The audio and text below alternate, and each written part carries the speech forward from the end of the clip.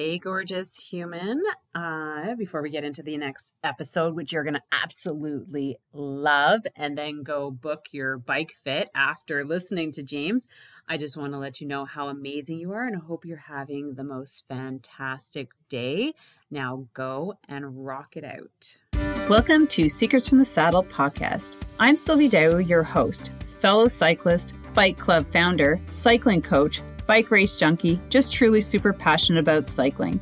My journey with cycling started 20 years ago when I opened a spin studio, started a women's race team, and founded a women's only cycling club called Cycle Fit Chicks. I'm super thrilled to reveal all aspects that make the world of cycling operate. I'm so excited to be able to bring you interesting people from around the world, pro cyclists, recreational cyclists, coaches, event organizers, bike shop owners, everything and everyone you need to know or ever wondered about when it comes to cycling. I know you'll enjoy this episode.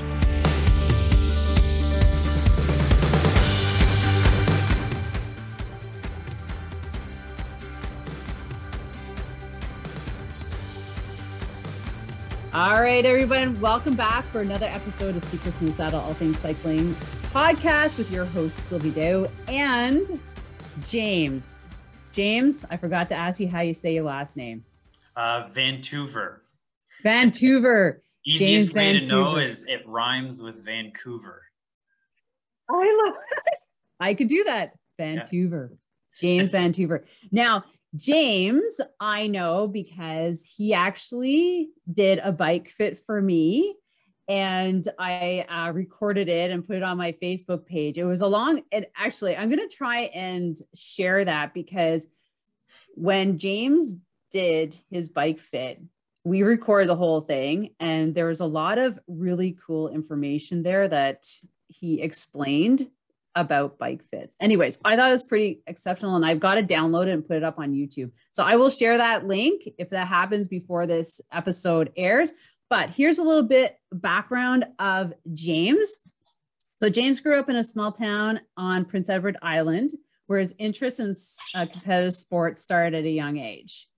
Now, in 2003, this love for cycling started when James signed a professional contract to ride for a UCI mountain bike team based in Prescott, Arizona. I'll have to find out how he got from Canada to the United States, but that's why we're here, because we're going to hear the whole story. Absolutely. Now, following his 2003 cycling season, James gave up full-time racing to pursue his undergrad degree in Ottawa. And that's where he is now. What he's done is he went back to school.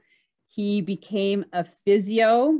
And now he's one of the highly regarded guys who does bike fits. And the reason why is because he has a high understanding of cycling because of his he's got a lot of pro athlete accolades. So we're going to go through that. But as a bike fitter, it's always important that you are a cyclist and you understand the dynamics of the body on a bike. And that's where when James did my bike fit, there's a lot of things that he talked about that I actually have a bike fit certification, but I don't practice it. It's been about probably 10 years. But I have that and I use it when I coach as I like when I eyeball people and then I send them to James for the official bike fit. So welcome James to the podcast. I'm super excited to talk about your whole background. Yeah, absolutely. Super, super happy to be here and share me. Yeah. So James doesn't like talking about himself, but we're going to pull out all the goods. And before we get into it, we were just talking about his mural in the background. If you're catching this on YouTube, this guy, what's his name? So his name is Robbie. Robbie, that's all you need to know. Can be found on Instagram under Fall Down G. Fall Down G. Anyways, he's doing all these amazing murals and I was just like, wow, that's super cool. Anyways, so a little bit on that because people are probably going to ask. All right, so James, I always love to start the podcast about how did you get into cycling? Yeah, Because great question. So my cycling career began because of an alpine ski coach on Prince Edward Island. So I grew up completely rural Prince Edward Island. Couldn't even see another house from where I grew up. Very, very like in the woods, basically. So great place to learn how to mountain bike. Um, yeah. but the phenomenal thing is, I lived beside the only small provincial alpine ski hill on Prince Edward Island. I So, was going to say, they so actually have a ski hill. yeah, they actually have a little teeny tiny ski hill. And as a kid growing up on PEI in the wintertime when there's nothing to do, you spend all day, every day skiing. So that Mm. eventually materialized me to going to ski school and then getting into the alpine race program. And no one really told the young James that an Olympic alpine ski racer would never come from Prince Edward Island. So I was like 100% all in on downhill ski racing. Oh, yeah. Didn't take me long to do a couple races in New Brunswick and Nova Scotia on slightly larger hills to find out that I wasn't really good at alpine ski racing at all. But Oh, it was one of my coaches who had introduced cycling, specifically road cycling, as cross training in the off season. And it just so happened one fall, he decided to load a bunch of us kids in an 18 passenger van and take us over to New Brunswick, Holy Mountain in Sussex, New Brunswick, to do a mountain bike race. And I won my cadet sport category and thought, hey, this was a little bit more fun winning. And parents not having a ton of money growing up, they were like, look, you got to pick, these are two very expensive sports. So mm. then I kind of gravitated towards cycling a little bit more. Fast forward 2 years, my family moved down to Tennessee.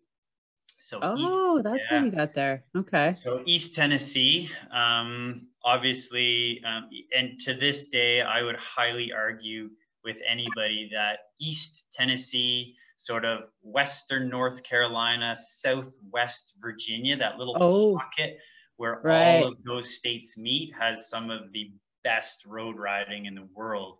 So I was just lucky enough to be plunked down into this mecca of riding and got hooked up with a really fantastic local bike shop in Kingsport, Tennessee, called Rock and Road Bicycles. Hey, that's a good And name. yeah, which they're no longer there anymore. Oh, And it was myself and one of whom now is one of my best friends. We just started racing the whole Southeast circuit. 2 years later, when that shop went out of business, there was another a businesswoman entrepreneur from Southwest Virginia. She owned a bike shop, Highlands Ski and Outdoor Center in Abingdon, Virginia. So we were kind of, my household would have been in the middle of like Kingsport and Abington, sort of geographically along the highway. And this woman had some money. She owned several Burger King chains and some wow. steakhouses, and this bike and ski thing was just fun for her. So she put together this sort of regional elite team that now we Oh, had some funding and we had some minor bike sponsorship. We had an 18 passenger van, and we spent the next, oh gosh, 2 years driving across the country. Like, I kind of have to look back on it and wonder how my parents just let me go with complete strangers.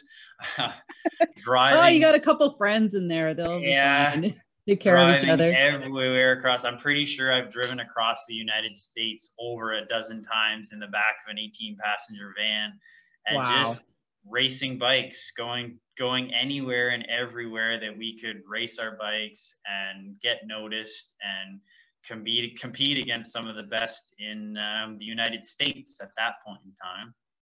So was this through high school? Yep. So this was through high school. So yeah, competing Obviously, in the summertime, my parents weren't that crazy to not let me go to school. Yeah, right. But yeah, so I would have been grade 11, grade 12. And then once I graduated high school, I stayed locally and just kind of did some community college courses. But at that point in time, parents kind of realized that my main focus, my main interest was cycling.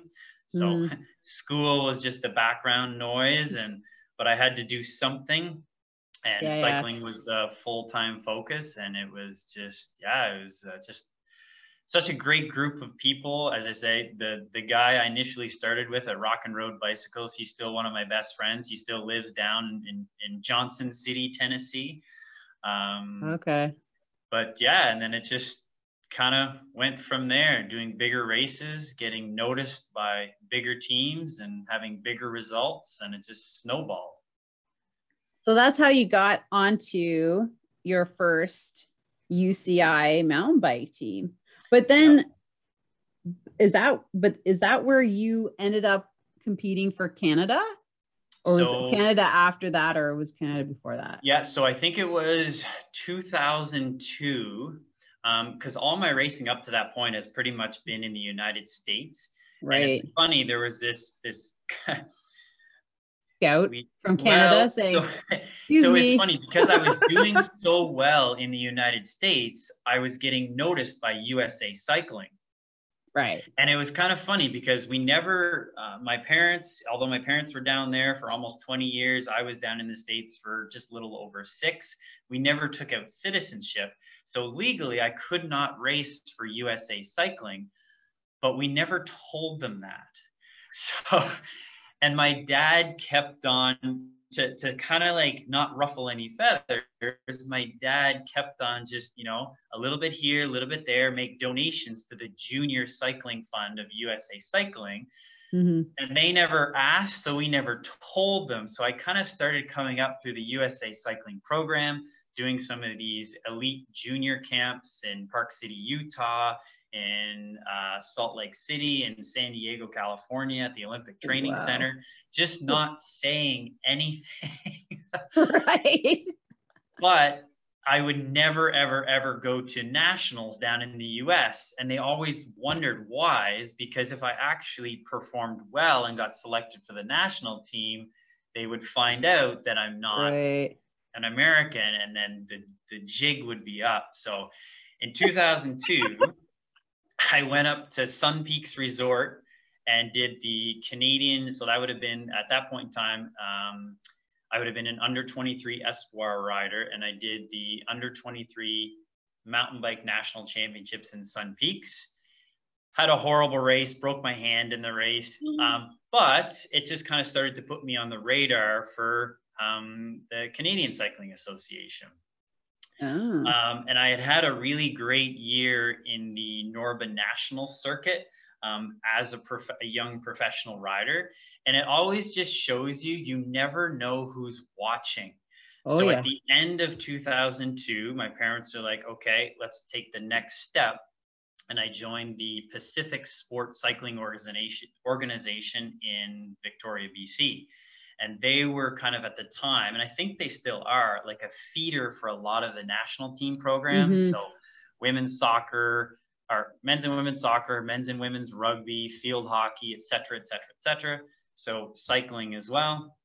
So I moved out to Victoria at the end of 2002, so September, trained with that organization that entire fall. And then literally the day I was packing my bags to fly home for Christmas, my parents were still down in Tennessee, I got a call from this random gentleman named Clément Capelier, and he was the director sportif of this new Mirati Honeywell UCI professional mountain biking team that was going to focus on under 23 athletes at the beginning of their under 23 career, in hopes of getting them on the world championships podium by the time they were finished their U23 category. So I flew home for Christmas, spent Christmas with my family, ditched all my belongings in Victoria, flew down to Arizona right after Christmas. And then it was just full on from there. Wow. So how much racing? Because this was like 1 year only. Yeah, so that would have been, so in January 2003, I landed in Phoenix, Arizona, was picked up from the airport, got whisked away up to Prescott, Arizona, which is about an hour, 15 minutes northwest of Phoenix. We're living in a house. It was a North American elite or under 23 elite team. So, and it was in its infancy. So there was myself, and then there was the previous year's junior national champion mountain biking from Mexico. Oh. So it was Christian Cuesta Navarrete and myself and our director sportif from the Czech Republic. And we lived in a house, and yeah, it was a phenomenal experience. We raced the whole, so that sort of spring, we raced the whole Southern California, Arizona road racing circuit, Pro 1-2. And then soon as mountain biking season kind of came on, 1st of June, we started racing any Norba National, World Cup, or Canada Cup in North America, and then finished out the season in Europe racing the final World Cup and World Championships in Switzerland for Canada. Oh, so you were, just a second, you were riding for him, but representing Canada at Worlds? Yeah, so any World Cup event, you would race for your trade team, so your sponsors, and then any national team, whether or not, say it was Pan Am Games, Olympic Games, World Championships, all that stuff is raced for your country. And so you would be selected. So in 2003, mountain biking national championships was in Whistler that year. I won the under 23 category, so that gave me my automatic selection to the Canadian national team to then go to Lugano, Switzerland to race in mountain bike world championships. Wow. So how come? So okay. So you show up to this house and there's only you and one other rider. Like, I don't know about you, but I'd be kind of like, I imagine there might be a couple other people that would be here. And so that was the plan. Like, so it was really cool. We had our money backer was Honeywell Industries International. So a lot of people are familiar with Honeywell as the thermostats on their wall, or a space heater or a fan, but there's so much more than that. And it was very bizarre how the circumstances of this team materialized, because Honeywell purchased Moratti. Moratti was a titanium bike manufacturer in the Czech Republic. And Honeywell purchased Moratti for their titanium manufacturing technology, which Honeywell wanted for their jet engine industry. And then I know. Wow. Really? But then they were like, oh, wow, there's a bike company too. So why don't we put together a team and put together a couple, North American riders, and we're going to try to bring the brand, the Moratti bicycle brand, to North America. So, they brought the brand. They were trying to get into bike shops, and, they did Interbike at Vegas, and it was just a big thing. And they were like, oh, well, we might as well have a professional racing team to kind of to give some street credit to these bicycles. And yeah, they were phenomenal bicycles. But there's only two of you. There was only two of us in the first year, and then plans were to the following years to have a professional road team, right, and start a junior program as well. What happened? So pressures to your knowledge, what happened? Great question. I think it was, I've always kind of said that almost anybody, yes, there's a certain amount of natural talent and ability, but almost anybody can be a pro endurance athlete if you have the headspace for it.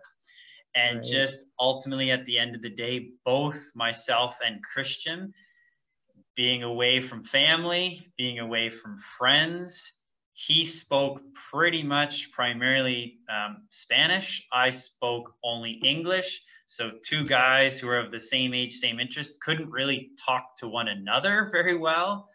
And just being on the road all the time and just being so isolated to do one thing and one thing only wasn't a Right. healthy way to go about it. And both of us quit at the end of the year. Like, Oh, he won under 23 national championships in Mexico that year. I won under 23 national championships in Canada that year, but we were just both done. We were over it. And yeah. so I legitimately flew home from World Championships to Ottawa. I landed on a Friday, early September, and I was in the University of Ottawa registrar's office Saturday morning. Wow. So were you thinking about all of this while you were out on the circuit? Like, this is it. I've done my bit, and now I think it's time to, like, I've done a lot. Yeah, and there were a It's couple time to get back to factors and school. decisions. Like, I mean, hindsight, when I look back, maybe I should have taken a month just to decompress and like, and it was a Yeah. long, hard season. And unfortunately for me, my fitness kind of peaked.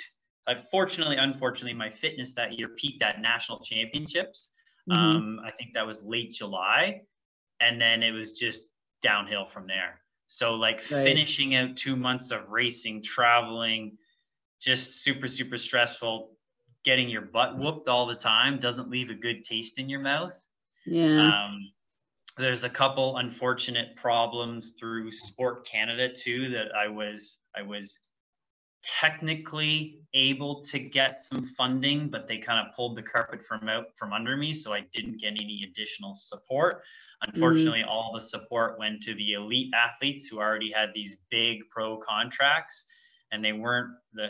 Unfortunately, Canadian Cycling Association wasn't really set up at the time to help developing riders. It was more, we have this incredible set of elite athletes who are winning everything in the world. Mm-hmm. Let's keep them going to keep Canada at the top of the sport. So I get it, but then there was this big gap in development because there was no riders coming up with no support. Right. That Um, is a problem.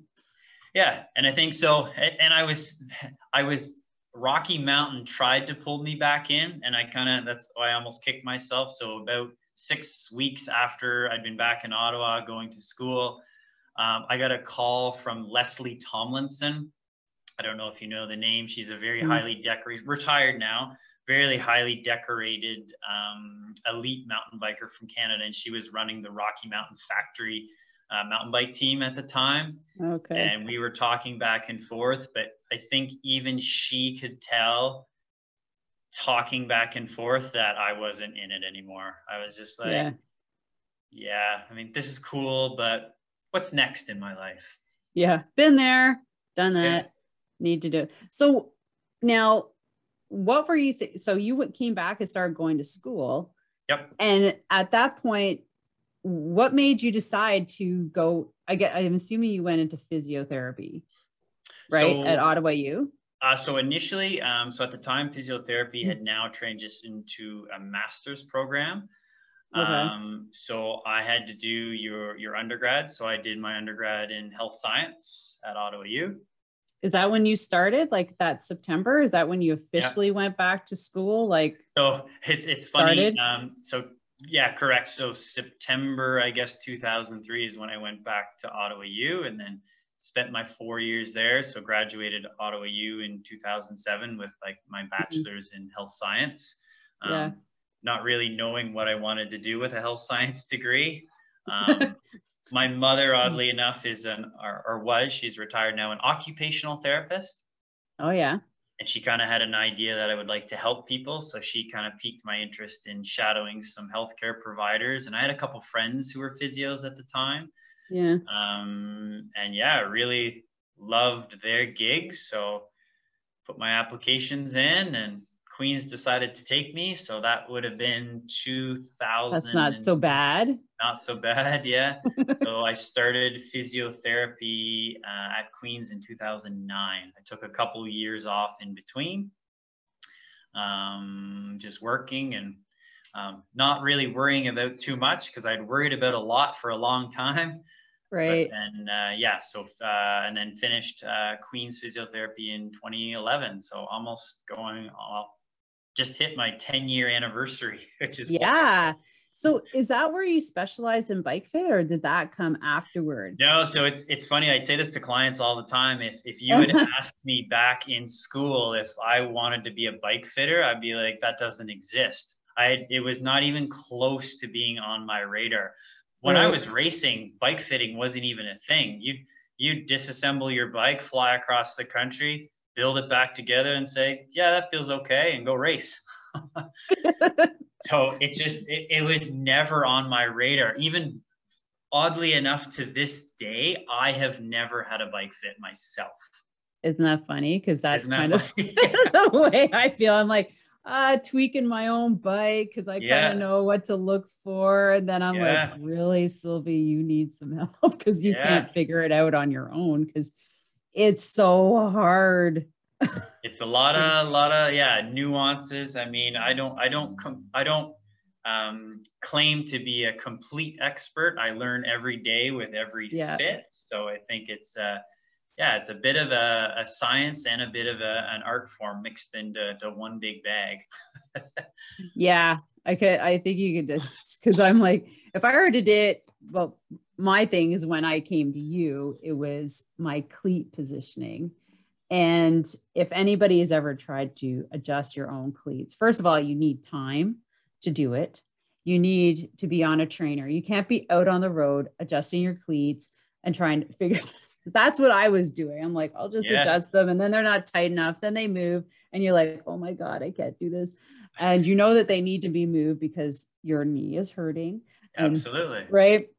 I'm like, I was self-medicating myself for years, like with massage and strength training, because I knew my bike cleat positioning. And that's where I thought it started from, which I think it was, but it could have been anything. Could have been saddle height. Well, and so that's what actually got me into fitting. Yeah. So after I graduated Queen's, spent a year in Kingston, then spent a year in Toronto practicing traditional sort of sports rehab, then moved to Ottawa. And it was just a fluke that I was working at a private practice out in Riverside South, and I happened to meet a fairly high-level cyclist at the time in Ottawa for traditional rehab. You know, hey, my knee hurts when I ride a bike. I was like, okay, yeah, I used to ride. And just through the regular practitioner-patient relationship, he was like, oh, wow, you really did ride. And I was like, yeah, I really did ride. Like you really did ride. Wow. And so he started sending me more like cyclists. So I started to develop this following of cyclists, but it got frustrating because here I knew all of the physio knowledge, and I would treat them and I would rehab them and give them a strength and conditioning program, and they would get better. And then they would do riding again and high mileage volume. And they're right back into my office. So I'm like, okay, I can treat the symptom, but I'm not getting the source. Right. So I'm like, okay, there's obviously got to be something to this bike fitting thing. And that would have been 2013. So then I started researching, okay, where can I learn how to do bike fits? Right. So where did you get certified? Because I know where I got certified was Bike Fit. It doesn't, the same owner doesn't own it anymore.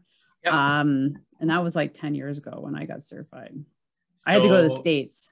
Yeah. So exactly. That's exactly what I had to do, because even today, Bike Fit, to my knowledge anyways, is I shouldn't say that. So Bike Fit still offers education levels in Canada, but also I've been recently told that the University of Montreal is actually offering, I believe, a master's program in biomechanics and bike fitting. Oh, no, that's cool. Yeah, so it's like, if a kinesiologist was super passionate about it, Maybe if they didn't want to do a master's in, or I mean, whatever, if you take engineering as an undergrad, but your passion is this, you can actually follow through and do a master's in bike fitting at I believe it's the University of Montreal. That's super cool. Yeah. And I think that's just new this September. But yeah, at the time in 2013, there was Bike Fit. Yeah. They were the only ones. And then it was everything down in the States. So I went down to Boise, Idaho. Oh, wow. Yeah. And met Tom Coleman, who I've heard of that name. Yeah, not many people have. He was kind of right at the forefront of everything, kind of along the same times as like Andy Pruitt was putting together Retool with not specialized then, specialized eventually acquired Retool. But and so Tom had come up with a software program called WN Precision, or right now it's wobblenot.com. And from a physiotherapist perspective, what I really appreciated, it was an exhaustive physical assessment. So you were looking at joint range of motion, you were looking at bony lengths, you were looking at the rider off the bike first to understand their movement patterns, and then matching it to the rider and whatever bike they brought in, because you were taking into account the specific bicycle they brought in, whether or not it was a mountain bike, a triathlon bike, you name it. And yeah, he had a really cool system. He basically figured out through years of data testing with Olympic athletes how to properly fit an individual based off of muscle EMG firing. So he would have riders out in the real world and he'd be driving behind them with all his sensors. This is a while ago, so it's he was like leading edge at the time. Wow. And he was analyzing muscle contractions based on different parts of the pedal stroke to optimize a rider's position. Hey, let's take a mini break because I have to tell you about this unique online cycling coaching program that's going to blow your mind. This is your fast and easy way to become a better and stronger cyclist by joining an online 16-week cycling training program geared towards improving cycling skills. My name is Sylvie Dow, your podcast host and Level 3 National Cycling Performance Coach. I have been coaching this unique 16-week program every winter since 2006. Why did I create this unique 16-week program? Winters were harsh and still are here in the region. No one likes or liked to work out alone in their basements until the world of online cycling really took off last year during COVID, which has been a game changer for cyclists worldwide. So why would you sign up to a 16-week online road cycling training skills program when you could be riding inside? Well, here's the thing. There's this little known thing called the 4 key pedal strokes. Hardly anyone is talking about, but when you learn and use them, you will see a huge difference in your cycling performance, not to mention impressing your friends and yourself. First, why are you training on a trainer this winter anyways? What are your goals? Do you want to get faster? Could it be moving from 18 kilometers an hour to 20 kilometers an hour? Do you want to win that sprint? Are you looking to get stronger on the hills? Do you want to now be the first to the top, not the last? Is it your endurance base building? Do you want to move into a faster ride group? Or maybe you're looking at getting into racing. Whatever the goals, they require specific skills that need to be taught and practiced in order to improve. I've coached over 500 cyclists in this program with a reported 5 to 20% increase in cycling fitness over the 16-week. Here are a couple of reasons that this program might be for you. You're still frustrated with climbing hills and keeping up with the pack. You like structure and scheduled training sessions. You like to train in your cycling zones. Your heart rate is all over the place. Possibly you want to optimize gear changing and learn a little bit more about that to become more efficient. You would like coaching feedback on technique and form.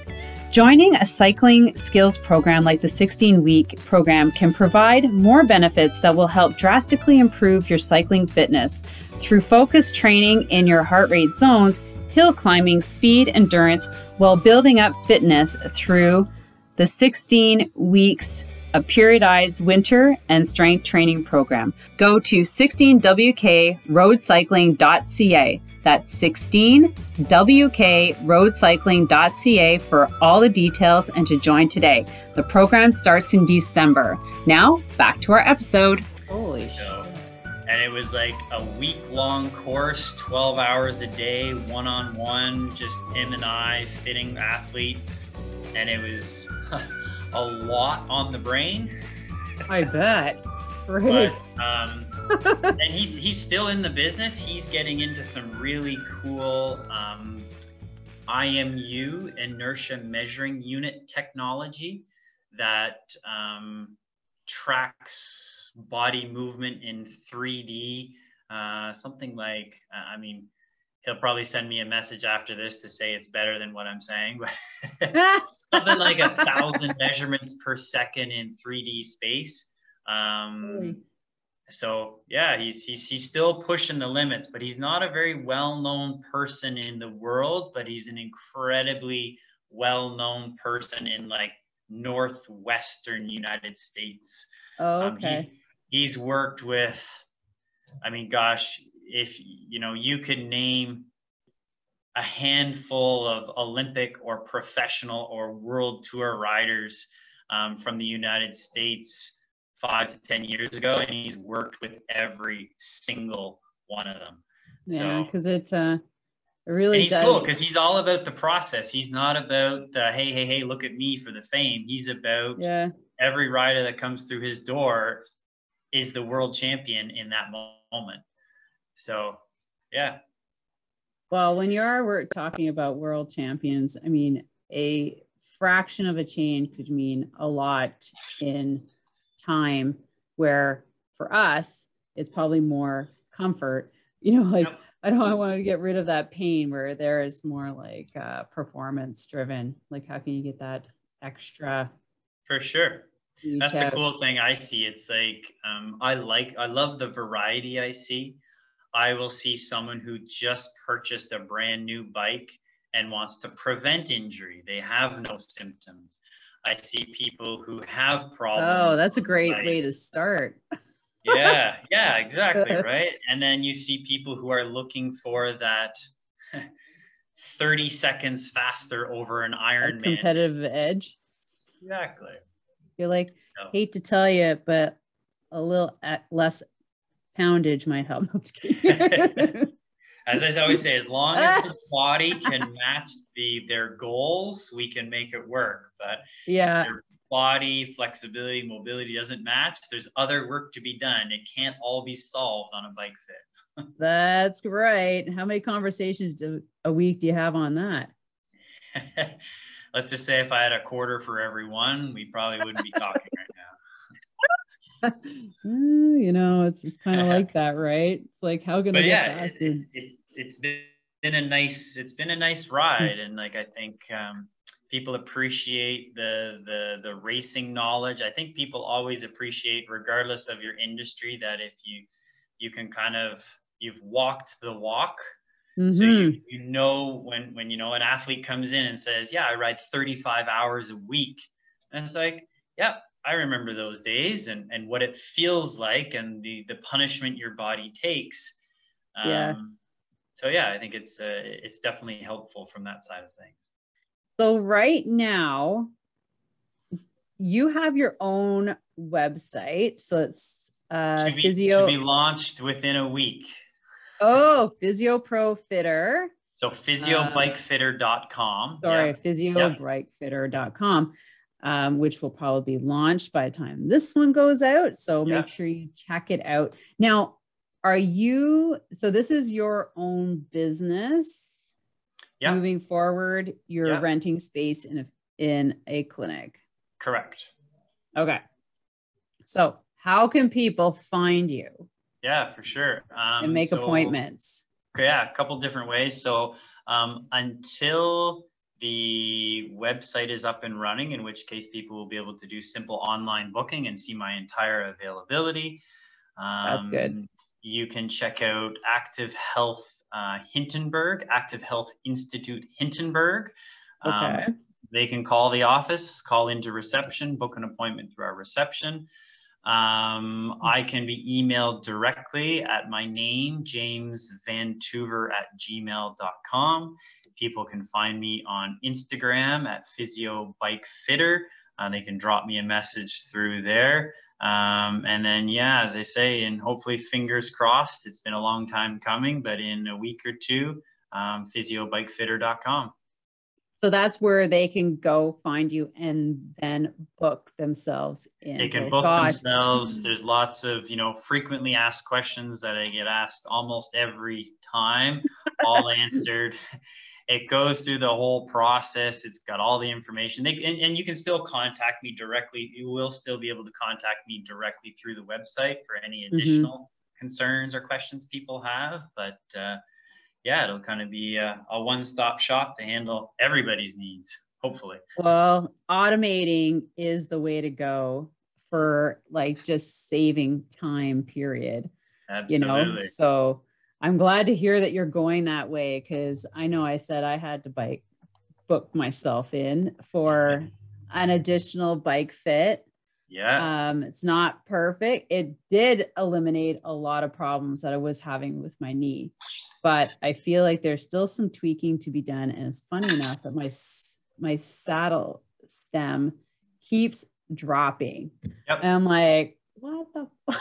I'm like, look in the mirror. I'm like, holy shit. Yeah. And I think that's one big thing I always tell my clients is bike fitting is never one and done. I unfortunately only get to see an athlete or a cyclist at one point in time, and I have to base my fit off of my assessment on that day. Right. And who knows if this time of year, if a cyclist come in and they're transitioned a little bit more strength and training, and they're tired from a gym session, or they're restricted in their movement because they haven't worked out in 6 months, and they come in and this is how I see their movement patterns. Unfortunately, their bike fit today is going to be based off of that. So I always encourage people, you do get 4 months free unlimited follow-ups with me, because I do like people to be happy. My motto is cycling should be self-inflicted pain only, not equipment and setup inflicted pain. So all right, I think follow-ups are always necessary. Okay, so maybe you can share with us your favorite questions that are part of your Q&A that you hear all the time that maybe I haven't heard. Like, what are some of them? Can you name maybe? Probably the best one is, do I need to bring my bike? Which, I mean, granted, based on their previous bike fit experience, they may have been fit on a fit bike. But yes, I always say, Oh, I suppose. Yeah. So you never know. I always get a little chuckle out of that, though, because no matter what, people always leave with their bikes adjusted. Right. There are certain fitters out there who will give you a set of measurements that you then go home and transfer it on your own bike, which then, I mean, yes, you're certainly introducing error in that method, but if it works for them, great. What else? One thing, so I have, since we saw you, Sylvie, I have moved locations. So I used to be out towards the east end of Ottawa. I am now at 250 City Center. A lot of people are familiar with Beyond the Pale Brewery or Artisan Bakery. Oh, yeah.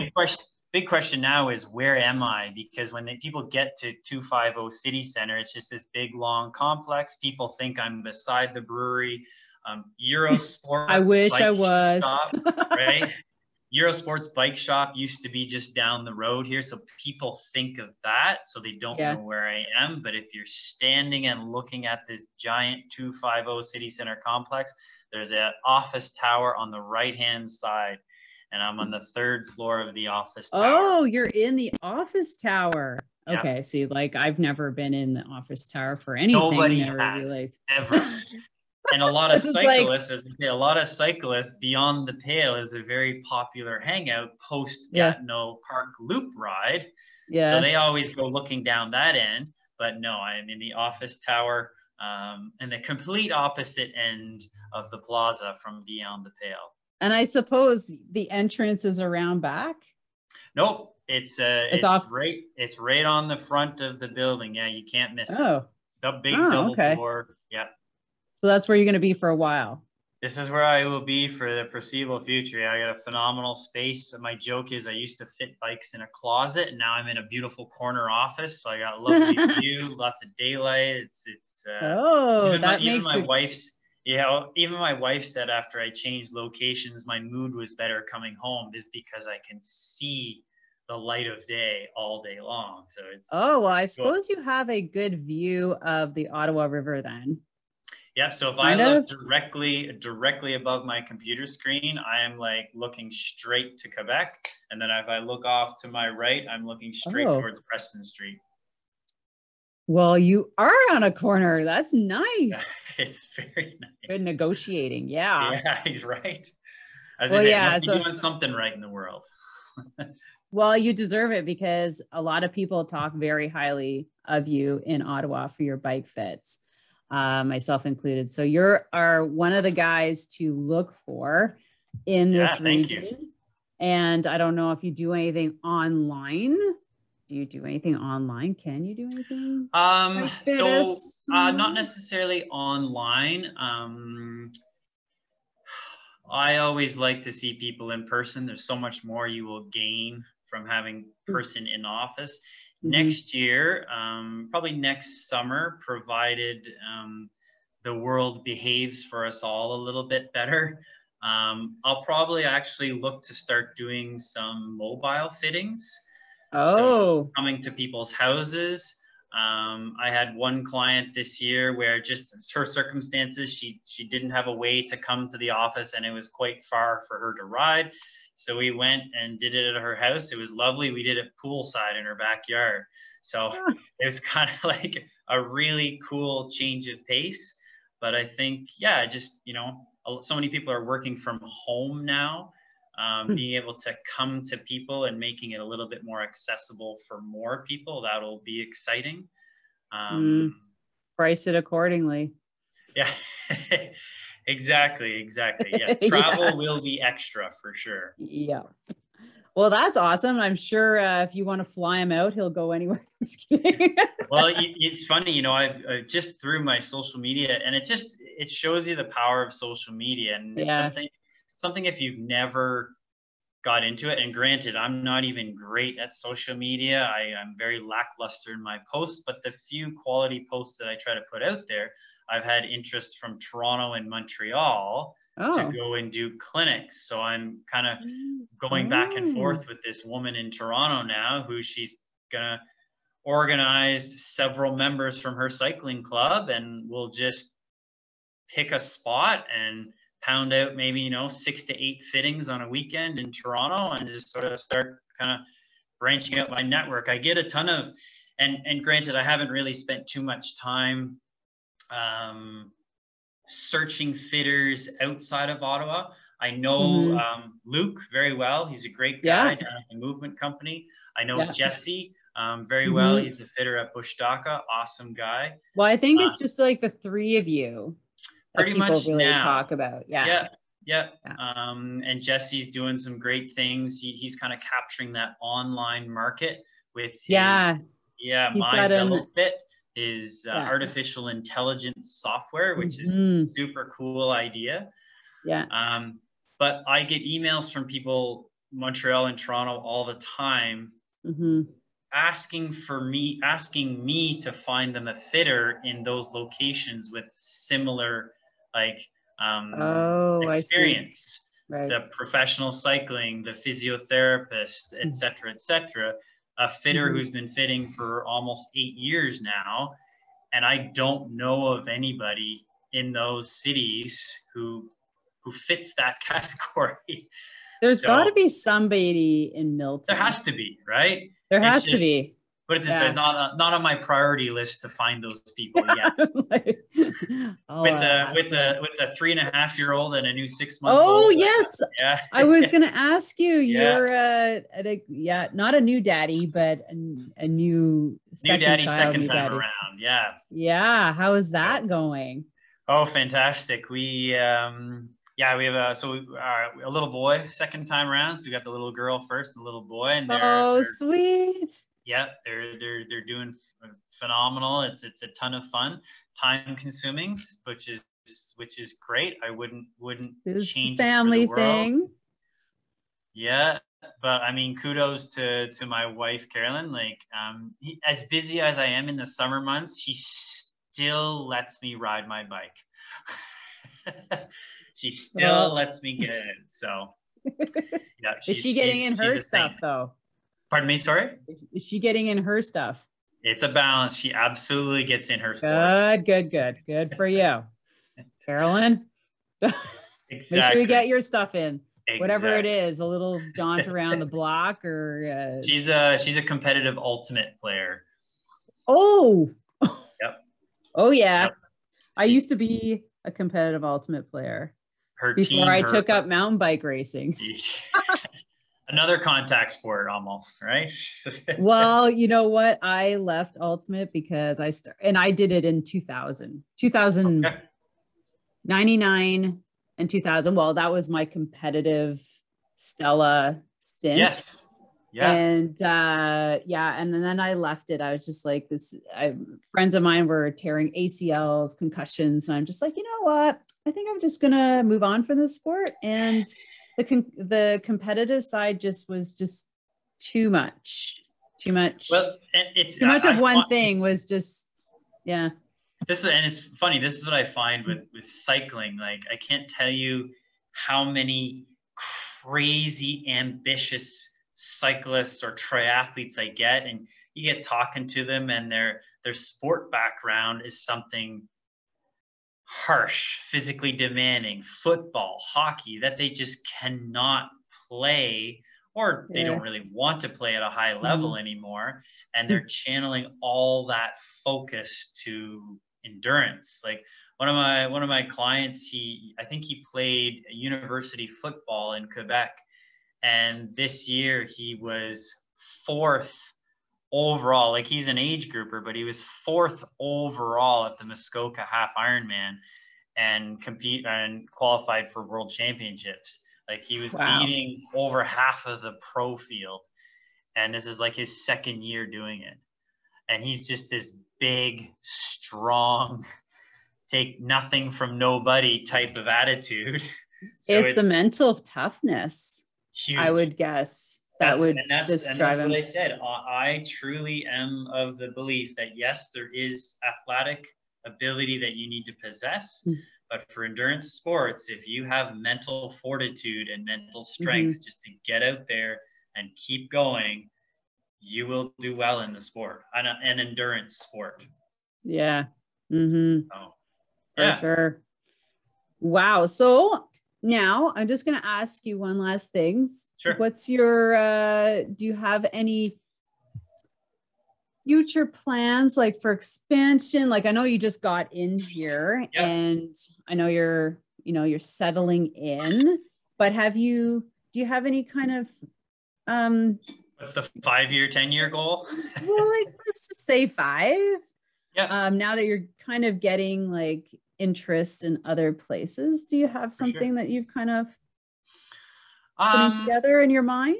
I think for me, no matter what, it's no matter how small or big I get, is the quality. So I was very lucky, the quality of the product I'm putting out there. So I was very lucky this summer because things got so incredibly busy that I had so like in the middle of the summer, I had a 2-month wait list. Like, wow. people would buy a bike in July and message me and say, "Oh, James, I'm so excited. I just got my bike. Can I come in next week?" And I'm like, "Sorry, I'll see you in 8 weeks." And I mean, so, and then unfortunately, these people would have to go somewhere else to another fitter, which is, not a good problem to have. But I was fortunate this summer to have Alex Banville, who's a young triathlete. He will probably turn pro Ironman next year. He's a kinesiologist. He just started his master's in sports psychology at Ottawa U. So he came on with me. When he was finishing his kinesiology degree, he interned with me at the clinic for 8 months, learning fitting.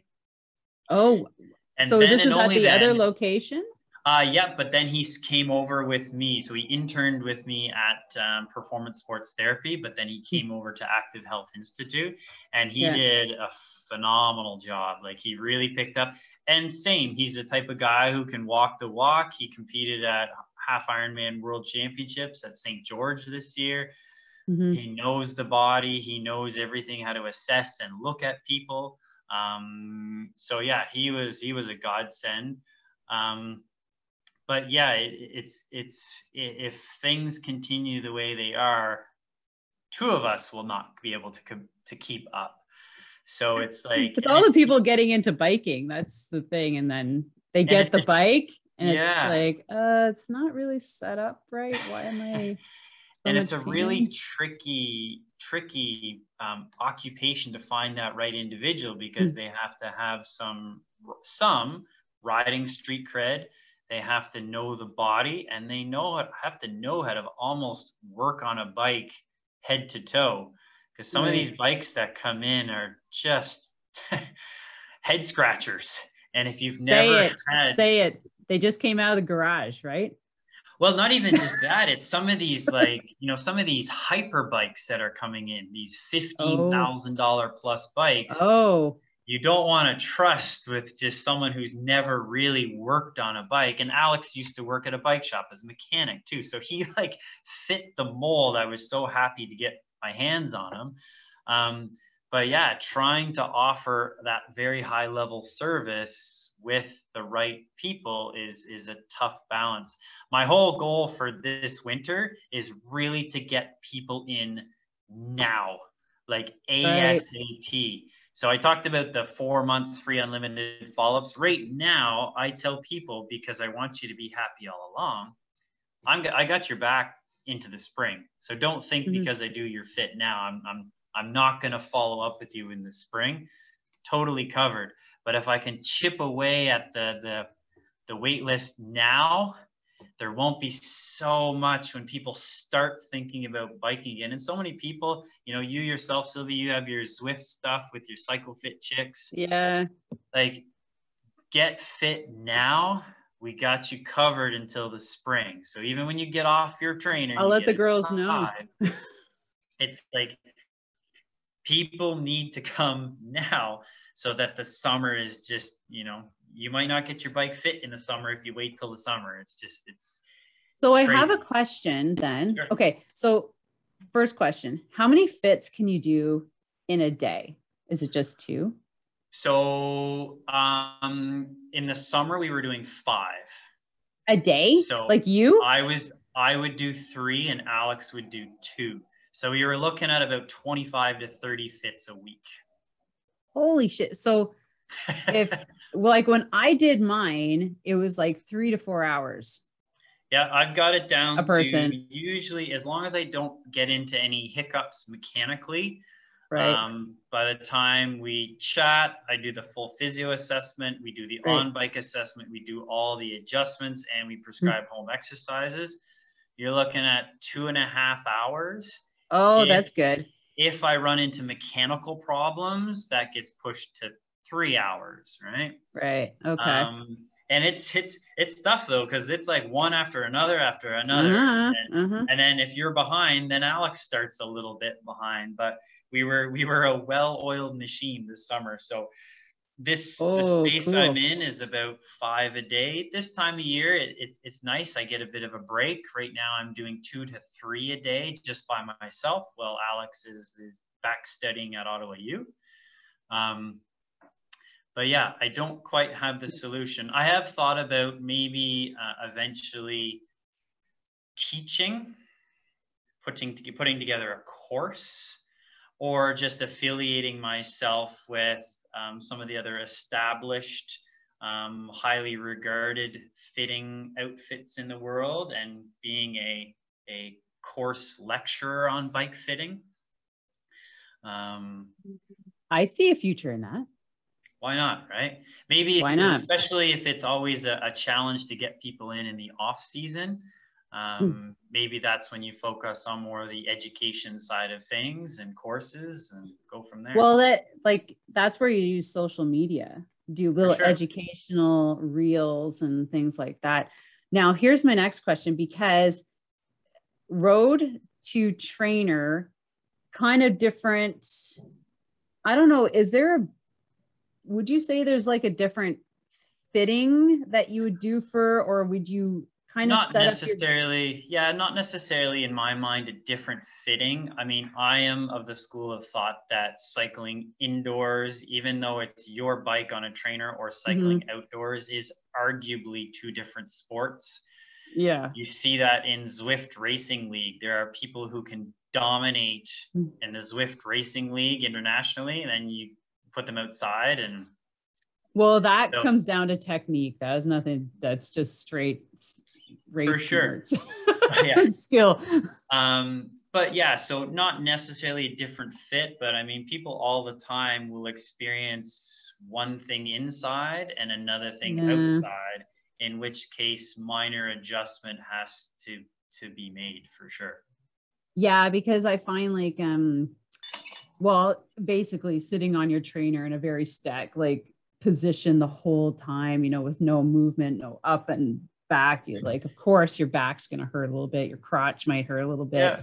Oh, you're absolutely right. Like, even just people think the way you weight shift going around a corner outside. Yeah. That is your neck, depending on where you have your, if you're looking too high up, too low on the monitors, things like that. So many people with indoor training, they have their television mounted up. It's kind of like you would think you go to a gym, Good Life, Movati, and all the TVs are way up high for all of the cardio machines. So people go home, they're putting together their pain cave, and they think, oh, I need to mount my TV super high. And then they drop down in their aero bars, and then they're looking at the Zwift screen like that. Yeah. So yes, there are challenges indoors and outdoors, and it's a balance. I mean, so I've always said, but it's a time thing. It would be phenomenal for me to evaluate someone in the clinic, adjust them in the clinic, and then for me to go on a bike ride with that person right away. And then you're getting real world feedback, because the test of my fit is not on the trainer in the clinic. The test of the fit is outside on the road, where you spend, well, most people spend 90% of their time on the bike. So yeah, there have been times when I'm riding with girls from my club, and I look at some of them, then I pull out my phone and I tape them from behind, and then I'm like, I just want to show you kind of what you look like, and you might want to put your C post up about. Well, and it's crazy, I have this giant mirror to my left. It's like a full wall mirror, and people hop on the trainer, and a lot of times the first thing they say, I've never seen myself ride. I tell people all the time, get yourself one of those cheap little $7 mirrors from Walmart and set it up beside you. And then take a look at your seat position, take a look at your foot position, your knees, I think bike fitting is bike fitting can be complicated, but it can be a lot of common sense as well. And doing a simple assessment in the mirror, an individual with who's a little bit more in tune with their body might be able to pick up on things that should be corrected, and more importantly, can be corrected easily, such as seat height. Yeah, they might not be perfect, but they'll be closer to where they should be riding biomechanically. Yeah, I totally agree. That's why I was like, everybody, get yourself a mirror. I want you to look at yourself. And when I talk about pedal stroke, I want you to look at it. Yeah, for sure. That instant feedback. But I mean, like I said, if we're cranking out 5 fits a day in clinic, I don't have time, unfortunately, to spend 5 hours with every client. Yeah. But I've got some sneaky things up my sleeve for not too long that will allow me to analyze people's outside posture without me having to go with them. So that's super cool. Yeah, you just let them sit on their bike, pedal for a couple minutes. You take a look. Let's go start here. Yeah. Well, that's awesome. So I am definitely going to get my girls thinking about fits if they've ever thought or, been talking about it. It's just like, getting your bike tuned up out of season as well. It's just like, well, it's kind of like so you don't have to wait. Yeah, it's always the joke in the rehab world too, is everyone tries to rush in before January as well, because if they have some benefits left. Oh yeah, right. Everything resets in January, and because I'm fortunate to be a registered physiotherapist, people can get their money back with the fitting because it's a physiotherapy assessment. Ah, well, that is a good point. And there are still some people left with some benefits left. Exactly. So with that, this has been amazing. And like I thanks said, so much for having me. Oh, well, I'm so glad that we were able to fit this in. I know we've been going I've been back hounding and forth for probably 6 months, and summer was insane. So this works great. Well, this is totally worth it because it's probably at a great time for you. Now you're in your new space. Yep. You're going to have your new automated setup so people booking can system, book themselves in, no more back and forth. And that's so annoying. Eh? It's like you just look in, oh, I got it. Exactly. Set up for the week. So you said where to find you again. You're on. Yep. So for sure. A couple ways. Physio Bike Fitter on Instagram. Send me a message. Send me a direct email, jamesvantuver@gmail.com.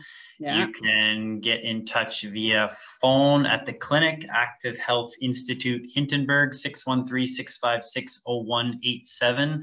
And hopefully no more than 2 weeks, physiobikefitter.com. Awesome. And don't forget to follow me on Instagram at sylviedoe_cyclist. Now, I want to thank all of our listeners for tuning in. I hope you got some great content from this. Don't forget, you can watch this on YouTube as well if you want to see James in life, and also the beautiful mural behind him. I'm gonna have to get that guy on my podcast. Yeah, maybe you can connect me. And don't forget to share this with someone who possibly local to us, who's been complaining about sore back, sore neck, sore arms, hands falling asleep, feet falling asleep, that James can probably easily help. And like he was saying, now is the time to do it while it's on the off season, and you can have a good on trainer on season. For sure. Let's figure it out now. All right. Thanks so much, James. And thanks to our listeners. Have an amazing day. Thanks, Sylvie.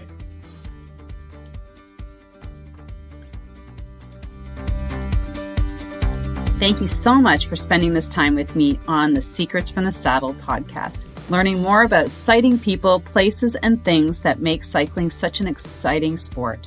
I am so glad you stopped by today. Please leave me a review if you feel so moved to do so. I would love to hear your feedback. And if you could take 1 second to share this episode with someone you think would enjoy it, I would be forever grateful. Also, if you could please leave me a review if you feel so moved by going to iTunes and leaving me an honest thought and an honest comment telling me what you think, and most importantly, tell me what you'd like to hear more of. It would really help me to bring more great, inspiring cycling stories to you. Until then, have an amazing day. Make sure you ride your bike. And don't forget to visit my YouTube channel if you'd like to see the full version of this podcast live.